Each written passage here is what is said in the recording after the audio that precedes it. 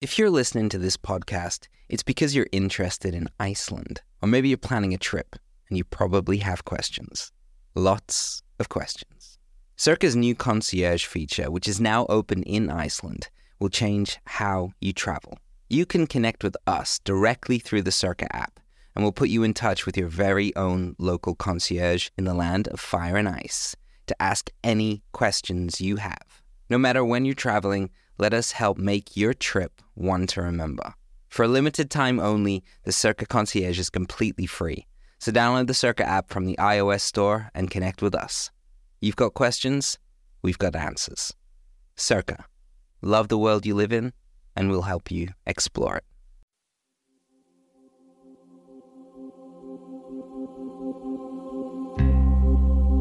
Welcome to Circa. In this, the first part of a two-part War and Peace episode, you'll hear a fascinating and often missed story of the wars that have shaped Iceland. We're going to tell you about a lot of places you can see here that will bring these stories to life. But don't worry, there will be maps, notes and info on the places mentioned in these guides in the Circa app. So just sit back, put your headphones on.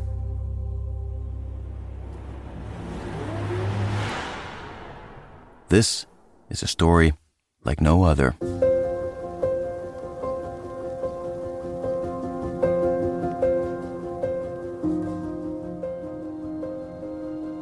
Circa. Love the world you live in, and we'll help you explore it.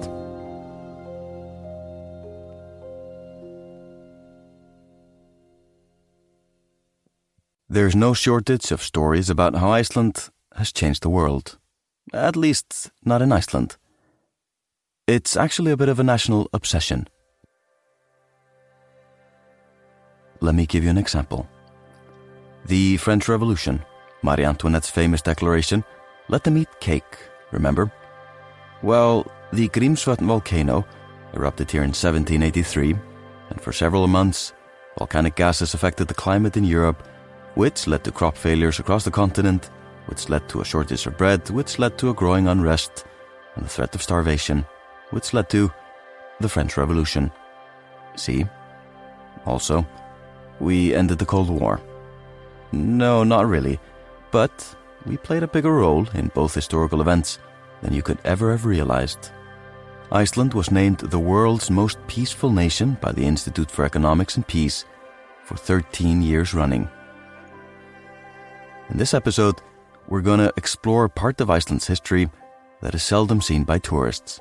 It's a story of peace, yes, and war.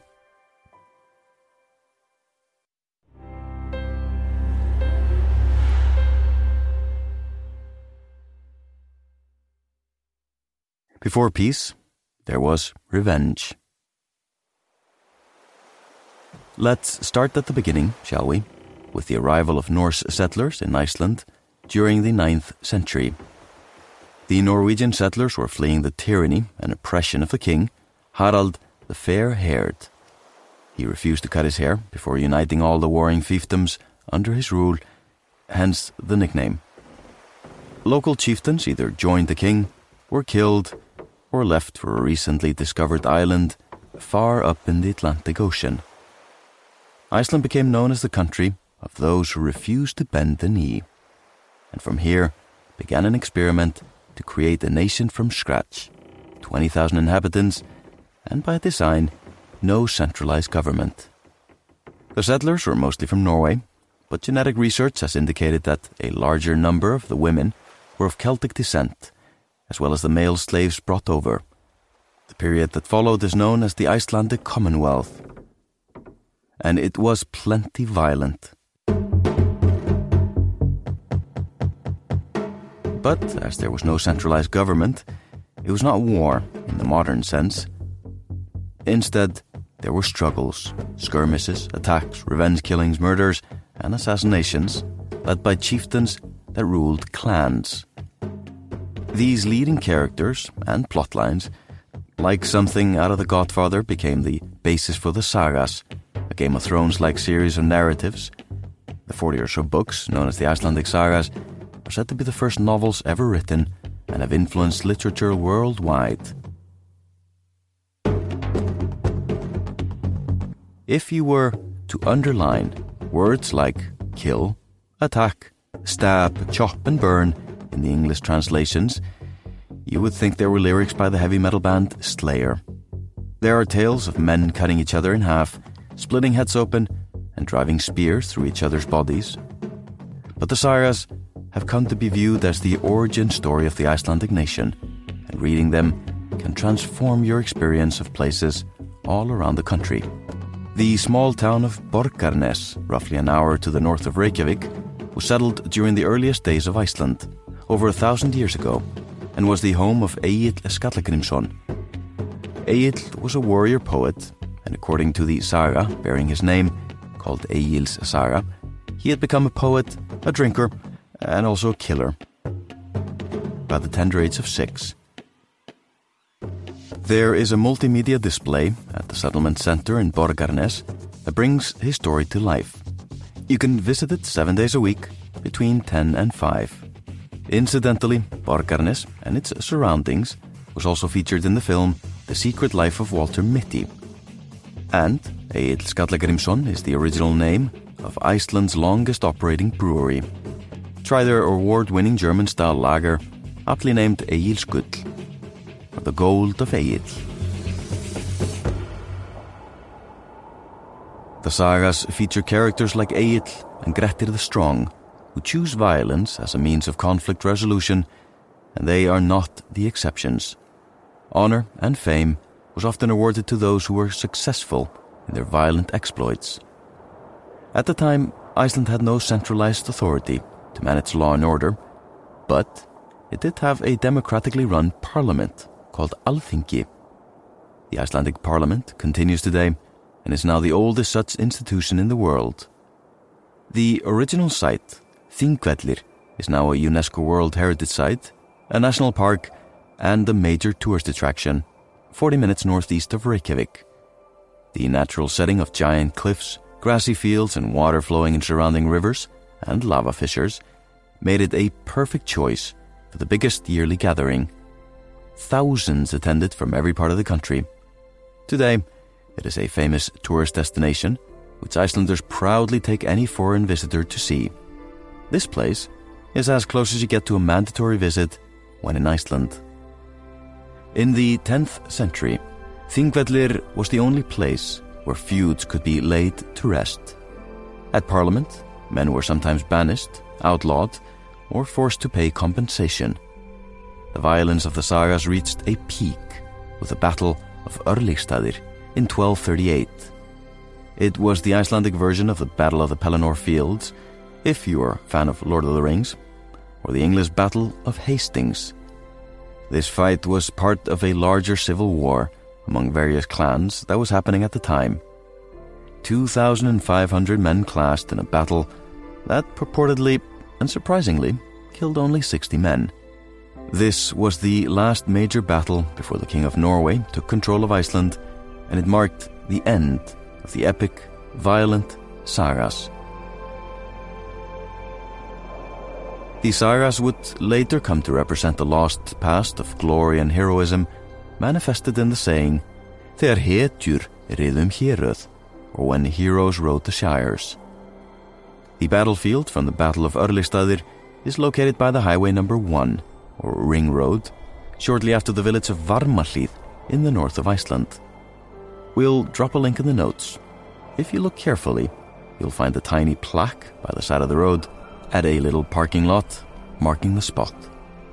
So, you can imagine, as a kid in school, how confusing it was to be sent to the principal's office for some minor fight in the hallway, while being taught that our sociopathic ancestors were the nation's heroes. Still, the best way to understand this first chapter in Icelandic history is to read the sagas. Not only are they available in English, but, in my opinion, they're better than the original Old Icelandic version due to the straightforward translation. Reading them will make the countryside come alive with the stories of the past.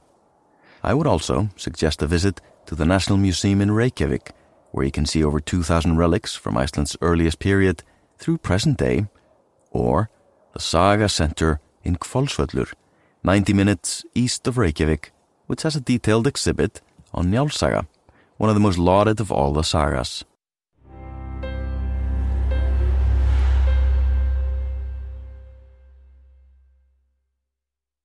Occupation. The glory associated with conflict and violence faded with the end of the Commonwealth in the late 13th century. A civil war between clans, some of which were backed and influenced by the King of Norway, resulted eventually in the signing of the Old Covenant, which officially brought Iceland under Norwegian control. Over 100 years later, following the unification of Norway, Sweden and Denmark in 1397, Iceland became a sort of floating property, until finally landing under the control of the King of Denmark in the 1500s.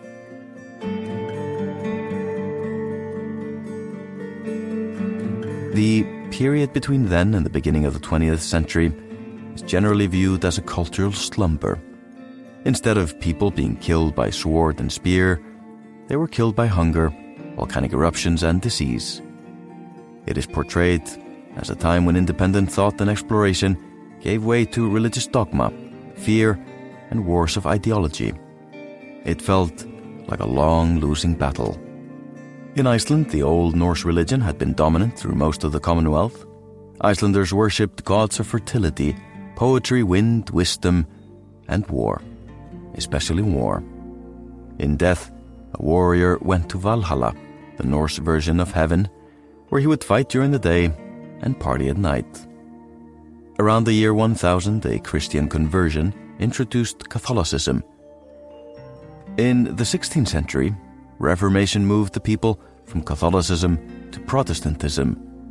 In the end, it was the Catholic Bishop Jón Arason and his two sons who lost the religious war and their heads. Iceland's violent past didn't always remain buried in the past. But now we are going to fast forward to the first modern war that directly shaped Iceland's politics.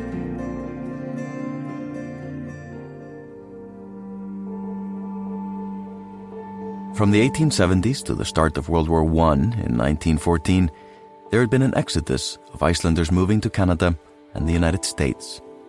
Around 15% of the population left because of hardship and lack of land. Large volcanic eruptions, including Askja in the highlands, did not help either.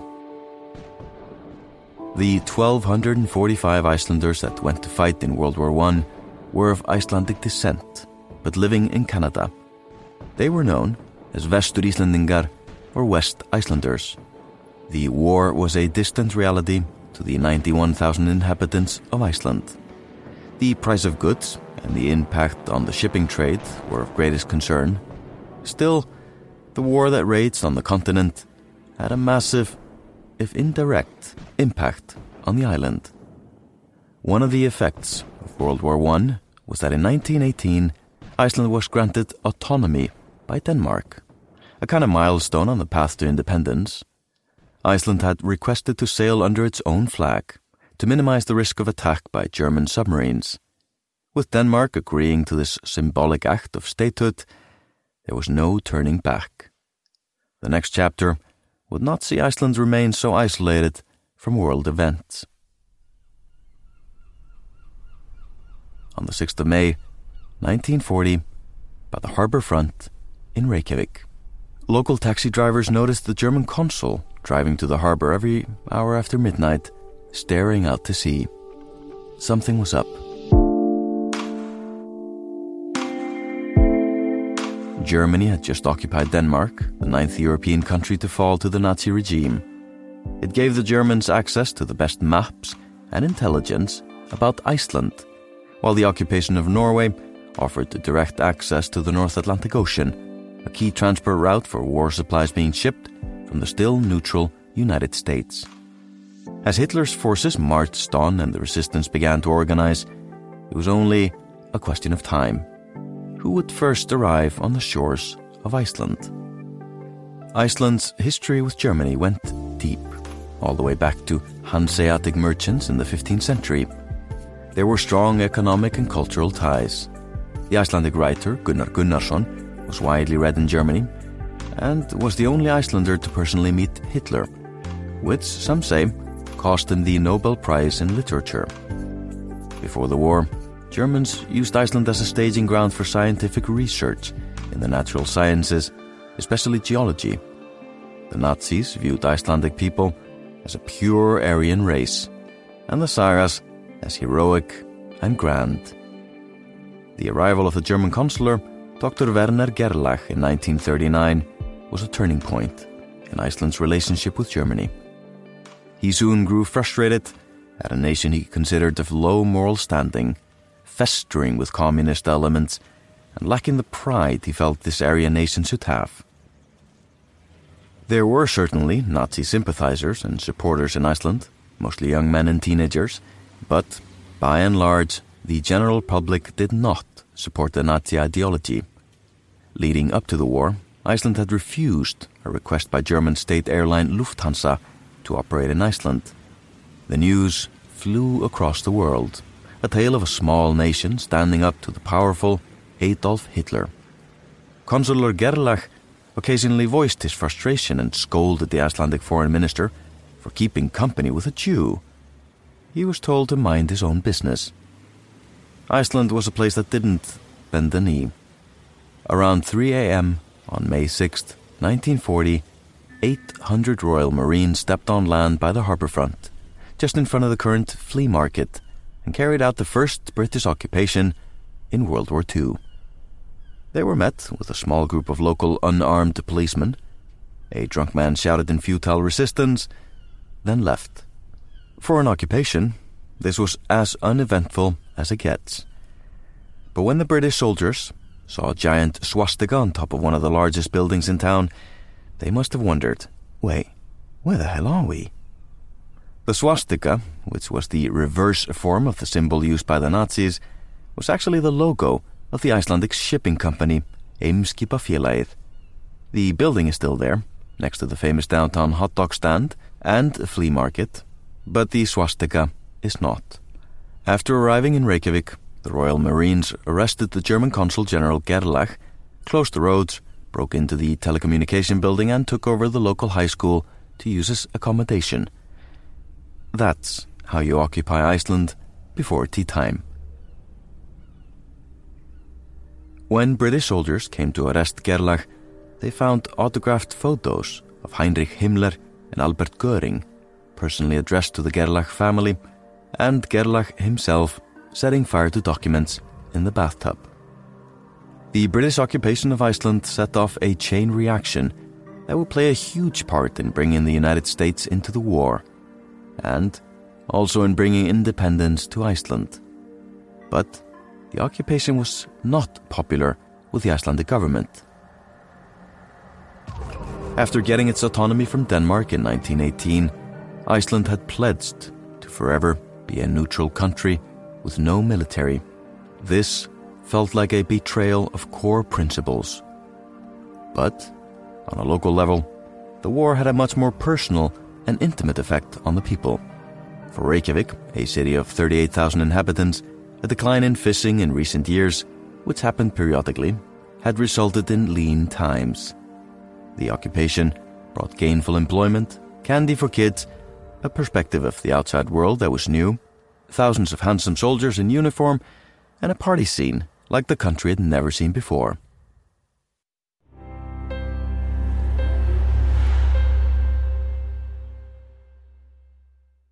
Hi everyone, Circa's recruiting new concierges.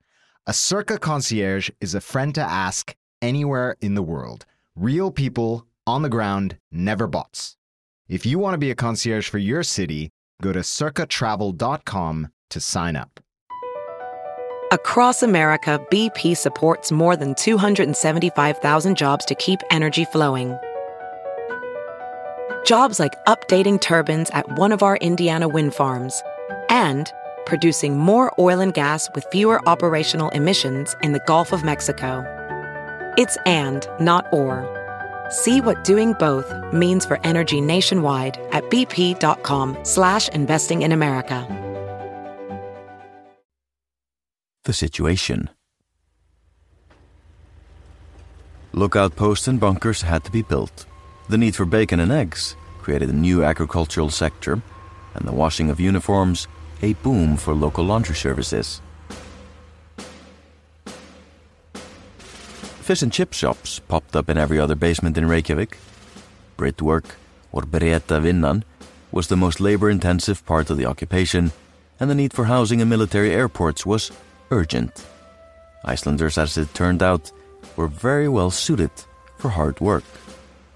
Before World War II, it was not uncommon for Icelandic men to have only a few months of seasonal employment in fishing and farming. This created a culture of hard work for short periods, and the mentality is still present today, a kind of ethos that promotes getting things done quickly or last minute. It's summed up by the Icelandic saying, "Þetta reddast, it'll sort itself." Soon it became clear that expectations working for the British military were low compared to the grueling seasonal work in Iceland. There was a lot of standing around, smoking and chatting, until an officer was spotted by someone on lookout. The older generation predicted the end of the Icelandic work ethic. One of the projects completed during this period was an airport at the bottom of the dome-shaped hill Öskjuhlíð. This area, which was once a barren rocky hill, now holds an idyllic forest populated with rabbits, as well as the relics and remains of a war that changed Iceland. Öskjuhlíð is walking distance from downtown Reykjavik. Here, massive stone walls crisscross the middle of the hill like some ancient monument. They were built to stop oil spilling from the giant oil tanks hidden between the walls in the event of air attacks. This is where young and bored soldiers kept their eyes to the sky for long, uneventful shifts. It's a place worth exploring, and you will find various information plaques explaining the history of the ruins. A short stroll further past the airport leads to Reykjavik's only swimming beach, Nauthólsvík, where old World War II barracks, dome-shaped corrugated huts called Nissen huts, have been converted into a cafe called Bragginn. Such huts were constructed all over Iceland in areas known as camps. After the war, they became cheap housing for poor locals until most were torn down to make space for new developments. Check the notes for a link to major World War II sites in Reykjavik and around the country. As World War II dragged on, more soldiers from the Allied forces arrived in Iceland. Eventually, more than 40,000 foreign soldiers would be stationed here, in a country of 120,000 inhabitants. It began to disrupt a very important balance. It took a while for it to be named, but eventually a fitting name was adopted. Ástandið, simply the situation.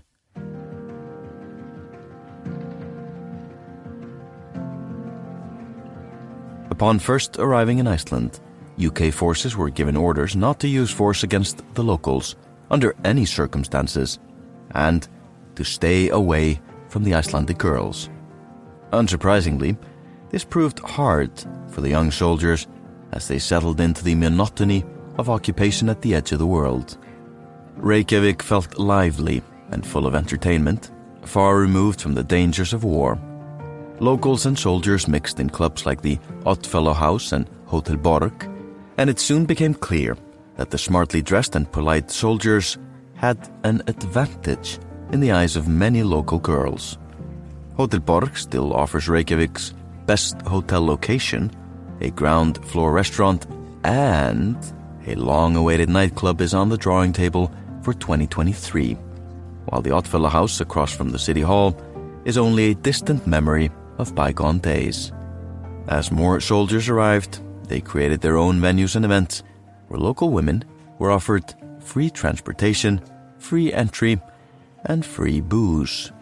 The local men didn't stand a chance. There was a romanticism that swelled as soldiers swept girls onto dance floors and into relationships, but there was also the fear of an explosion in unwed single mothers and stories of prostitution. The government set up a committee to investigate, called Ástandsnefndin, the Situation Committee. Young women were spied on, the largest such operation in Icelandic history, and girls were sent to correctional farms. The draconian reaction was a manifestation of fear. Fear of the corrupting effects of the occupation. But it also said a lot about how culturally homogeneous the society was. There were about 300 marriages between local girls and soldiers during the war, and many caused rifts among families. Many women left with their foreign boyfriends or husbands, while others were left behind as single mothers. The treatment of many young women led to a historical sense of guilt in Iceland that was seldom confronted, but also a justification or blaming on women for inappropriate behavior. Perhaps less known at the time was Iceland's refusal to admit Jewish asylum seekers during the war. As an occupied country opposing war, the government attempted to maintain a facade of neutrality. Taken to the extreme, it meant distancing itself from the reality of war and its human consequences on mainland Europe. Was it influenced by racism, something that also informed its request of the American government to not place soldiers of racially diverse backgrounds among the occupying troops? While the various tensions of the occupation were felt deeply among the people, the fighting itself remained offshore. It was the ocean around Iceland where one of the most fateful battlefields of the war would take place.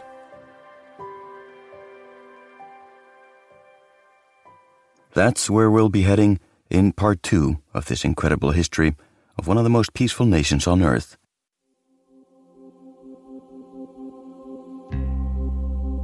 Thanks for listening to the first part of Iceland, War and Peace. Be sure to queue up part 2 and then check out the other episodes in this Iceland guide for more on Iceland's unique food, its wild weather, and a story about 2 murders that rocked this peaceful nation.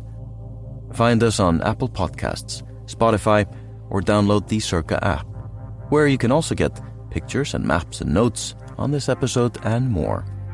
Maybe you'll want to sample our guides for New York, Hawaii, Mexico City, and many more to come. Circa. Love the world you live in, and we'll help you explore it.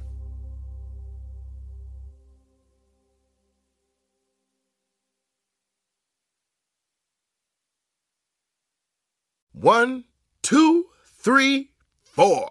Those are numbers. But you already knew that. If you want to know what number you're going to pay each month for your car, use Kelly Blue Book My Wallet on AutoTrader. They're really good at numbers. AutoTrader.